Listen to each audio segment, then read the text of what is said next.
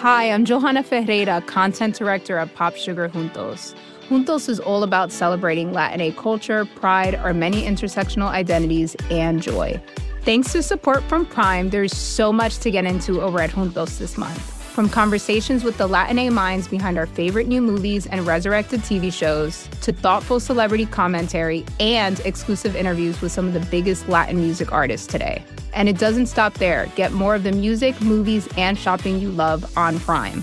Whatever you're into, it's on Prime.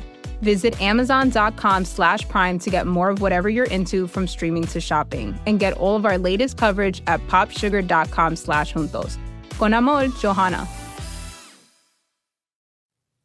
Chapter 4. The course of this narrative, steadily flowing on, bears me away from the morning time of our married life and carries me forward to the end. In a fortnight more, we three were back in London, and the shadow was stealing over us of the struggle to come. Marianne and I were careful to keep Laura in ignorance of the cause that had hurried us back, the necessity of making sure of the Count. It was now the beginning of May, and his term of occupation at the house in Forest Road expired in June.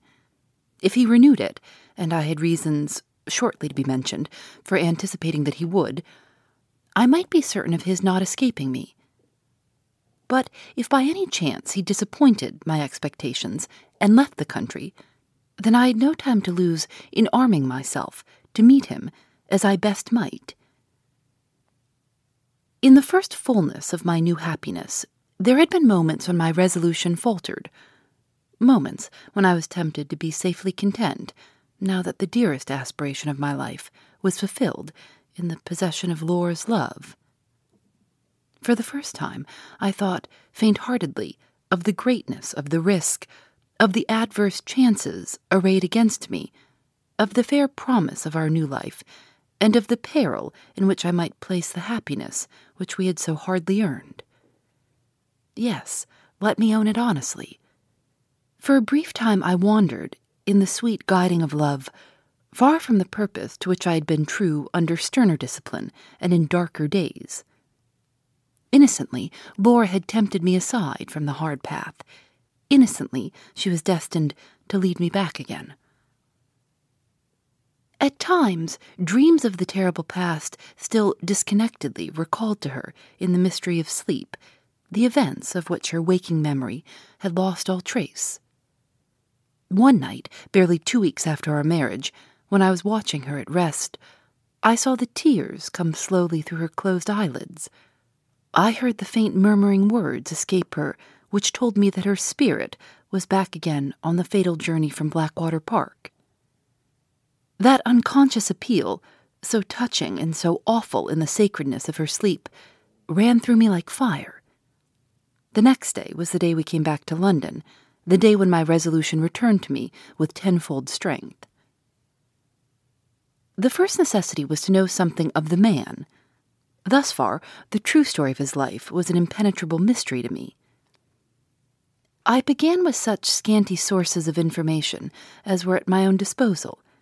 The important narrative written by Mr. Frederick Fairley, which Marianne had obtained by following the directions I had given to her in the winter, proved to be of no service to the special object with which I now looked at it. While reading it, I reconsidered the disclosure revealed to me by Mrs. Clements of the series of deceptions which had brought Anne Catherick to London, and which had there devoted her to the interests of the conspiracy. Here again, the Count had not openly committed himself. Here again, he was, to all practical purpose, out of my reach. I next returned to Marianne's journal at Blackwater Park. At my request, she read to me again a passage which referred to her past curiosity about the Count, and to the few particulars which she had discovered relating to him. The passage to which I allude occurs in that part of her journal which delineates his character and his personal appearance. She describes him as not having crossed the frontiers of his native country for years past, as anxious to know if any Italian gentlemen were settled in the nearest town to Blackwater Park, as receiving letters with all sorts of odd stamps on them, and one with a large official-looking seal on it. She is inclined to consider that his long absence from his native country may be accounted for by assuming that he is a political exile. But she is, on the other hand, unable to reconcile this idea with the reception of the letter from abroad bearing the large official-looking seal, letters from the continent addressed to political exiles being usually the last to court attention from foreign post offices in that way. The considerations thus presented to me in the diary, joined to certain surmises of my own that grew out of them, suggested a conclusion which I wondered I had not arrived at before. I now said to myself what Laura had once said to Marianne at Blackwater Park, what Madame Fosco had overheard by listening at the door. The Count is a spy. Laura had applied the word to him at hazard, in natural anger at his proceedings towards herself. I applied it to him with the deliberate conviction that his vocation in life was the vocation of a spy. On this assumption, the reason for his extraordinary stay in England, so long after the objects of the conspiracy had been gained, became, to my mind, quite intelligible. The year of which I am now writing was the year of the famous Crystal Palace exhibition in Hyde Park. Foreigners, in unusually large numbers, had arrived already, and were still arriving in England. Men were among us by hundreds, whom the ceaseless distrustfulness of their governments had followed privately, by means of appointed agents, to our shores. My surmises did not for a moment class a man of the Count's abilities and social position with the ordinary rank and file of foreign spies. I suspected him of holding a position of authority, of being entrusted by the government, which he secretly served, with the organization and management of agents especially employed in this country, both men and women, and I believed Mrs. Rubel, who had been so opportunely found to act as nurse at Blackwater Park, to be, in all probability, one of the number. Assuming that this idea of mine had a foundation in truth, the position of the Count might prove to be more assailable than I had hitherto ventured to hope. To whom could I apply to know something more of the man's history, and of the man himself, than I knew now? In this emergency, it naturally occurred to my mind that a countryman of his own, on whom I could rely, might be the fittest person to help me. The first man whom I thought of under these circumstances was also the only Italian with whom I was intimately acquainted, my quaint little friend, Professor Pesca. The professor has been so long absent from these pages that he has run some risk of being forgotten altogether.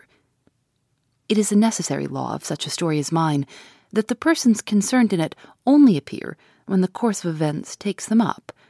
They come and go, not by favor of my personal partiality, but by right of their direct connection with the circumstances to be detailed.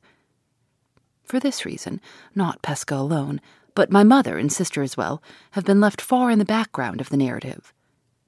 My visits to the Hampstead cottage, my mother's belief in the denial of Laura's identity which the conspiracy had accomplished, my vain efforts to overcome the prejudice on her part and on my sister's to which, in their jealous affection for me, they both continued to adhere, the painful necessity which that prejudice imposed on me of concealing my marriage from them till they had learnt to do justice to my wife, all these little domestic occurrences have been left unrecorded because they are not essential to the main interest of the story. It is nothing that they added to my anxieties and embittered my disappointments. The steady march of events has inexorably passed them by. For the same reason, I have said nothing here of the consolation that I found in Pesca's brotherly affection for me when I saw him again after the sudden cessation of my residence at Limmeridge House. I have not recorded the fidelity with which my warm-hearted little friend followed me to the place of embarkation when I sailed for Central America, or the noisy transport of joy with which he received me when we next met in London. If I had felt justified in accepting the offers of service which he had made to me on my return, he would have appeared again long ere this. But though I knew that his honor and his courage were to be implicitly relied on, I was not so sure that his discretion was to be trusted, and for that reason only, I followed the course of all my inquiries alone. It will now be sufficiently understood that Pesca was not separated from all connection with me and my interests, although he has hitherto been separated from all connection with the progress of this narrative. He was as true and as ready a friend of mine still as ever he had been in his life. Before I summoned Pesca to my assistance, it was necessary to see for myself what sort of man I had to deal with. Up to this time, I had never once set eyes on Count Fosco. 3 days after my return with Laura and Marianne to London, I set forth alone for Forest Road, St. John's Wood, between 10 and 11 o'clock in the morning. It was a fine day. I had some hours to spare, and I thought it likely, if I waited a little for him, that the Count might be tempted out. I had no great reason to fear the chance of his recognizing me in the daytime, for the only occasion when I had been seen by him was the occasion on which he had followed me home at night. No one appeared at the windows in the front of the house. I walked down a turning which ran past the side of it and looked over the low garden wall. One of the back windows on the lower floor was thrown up, and a net was stretched across the opening. I saw nobody, but I heard in the room first a shrill whistling and singing of birds, then the deep ringing voice which Marianne's description had made familiar to me. "Come out on my little finger, my pretty pretties," cried the voice. "Come out and hop upstairs. 1, 2, 3, and up. 3, 2, 1, and down. 1, 2, 3. Tweet, tweet, tweet." The Count was exercising his canaries, as he used to exercise them in Marianne's time at Blackwater Park. I waited a little while, and the singing and the whistling ceased. "Come kiss me, my pretties," said the deep voice. There was a responsive twittering and chirping, a low, oily laugh, a silence of a minute or so, and then I heard the opening of the house door. I turned and retraced my steps. The magnificent melody of the prayer in Rossini's Moses rose gradually through the suburban silence of the place. The front garden gate opened and closed. The Count had come out. He crossed the road and walked towards the western boundary of the Regent's Park. I kept on my own side of the way, a little behind him, and walked in that direction also. Marianne had prepared me for his stature, his monstrous corpulence, and his ostentatious mourning garments, but not for the horrible freshness and cheerfulness and vitality of the man. He carried his 60 years as if they had been fewer than 40. He sauntered along, wearing his hat a little on one side, with a light, jaunty step, swinging his big stick, humming to himself, looking up from time to time at the houses and gardens on either side of him, with superb, smiling patronage. If a stranger had been told that the whole neighborhood belonged to him, that stranger would not have been surprised to hear it. He never looked back.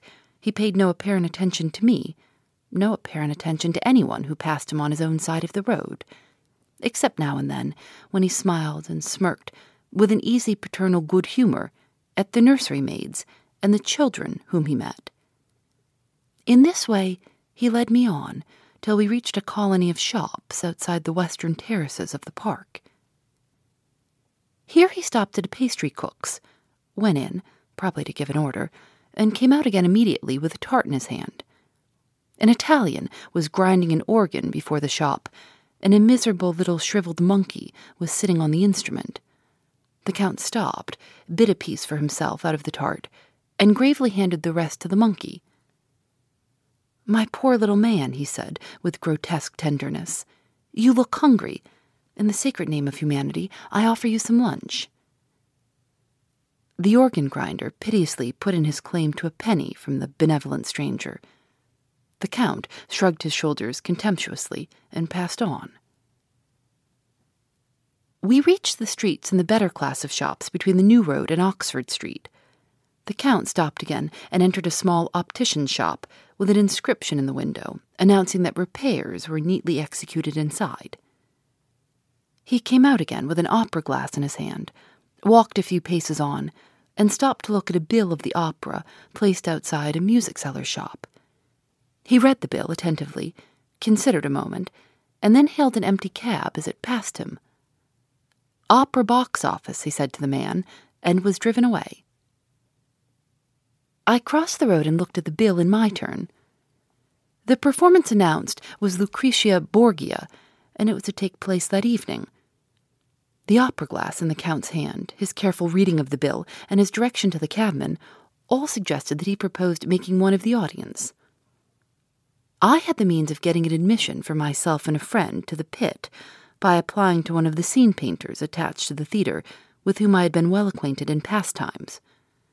There was a chance at least that the Count might be easily visible among the audience to me and to anyone with me, and in this case I had the means of ascertaining whether Pesca knew his countryman or not that very night. This consideration at once decided the disposal of my evening. I procured the tickets, leaving a note at the professor's lodgings on the way. At 7:45, I called to take him with me to the theater. My little friend was in a state of the highest excitement, with a festive flower in his buttonhole, and the largest opera glass I ever saw hugged up under his arm. "Are you ready?" I asked. "Right, all right," said Pesca. We started for the theater. Phoebe Reads a Mystery is recorded in the studios of North Carolina Public Radio, WUNC.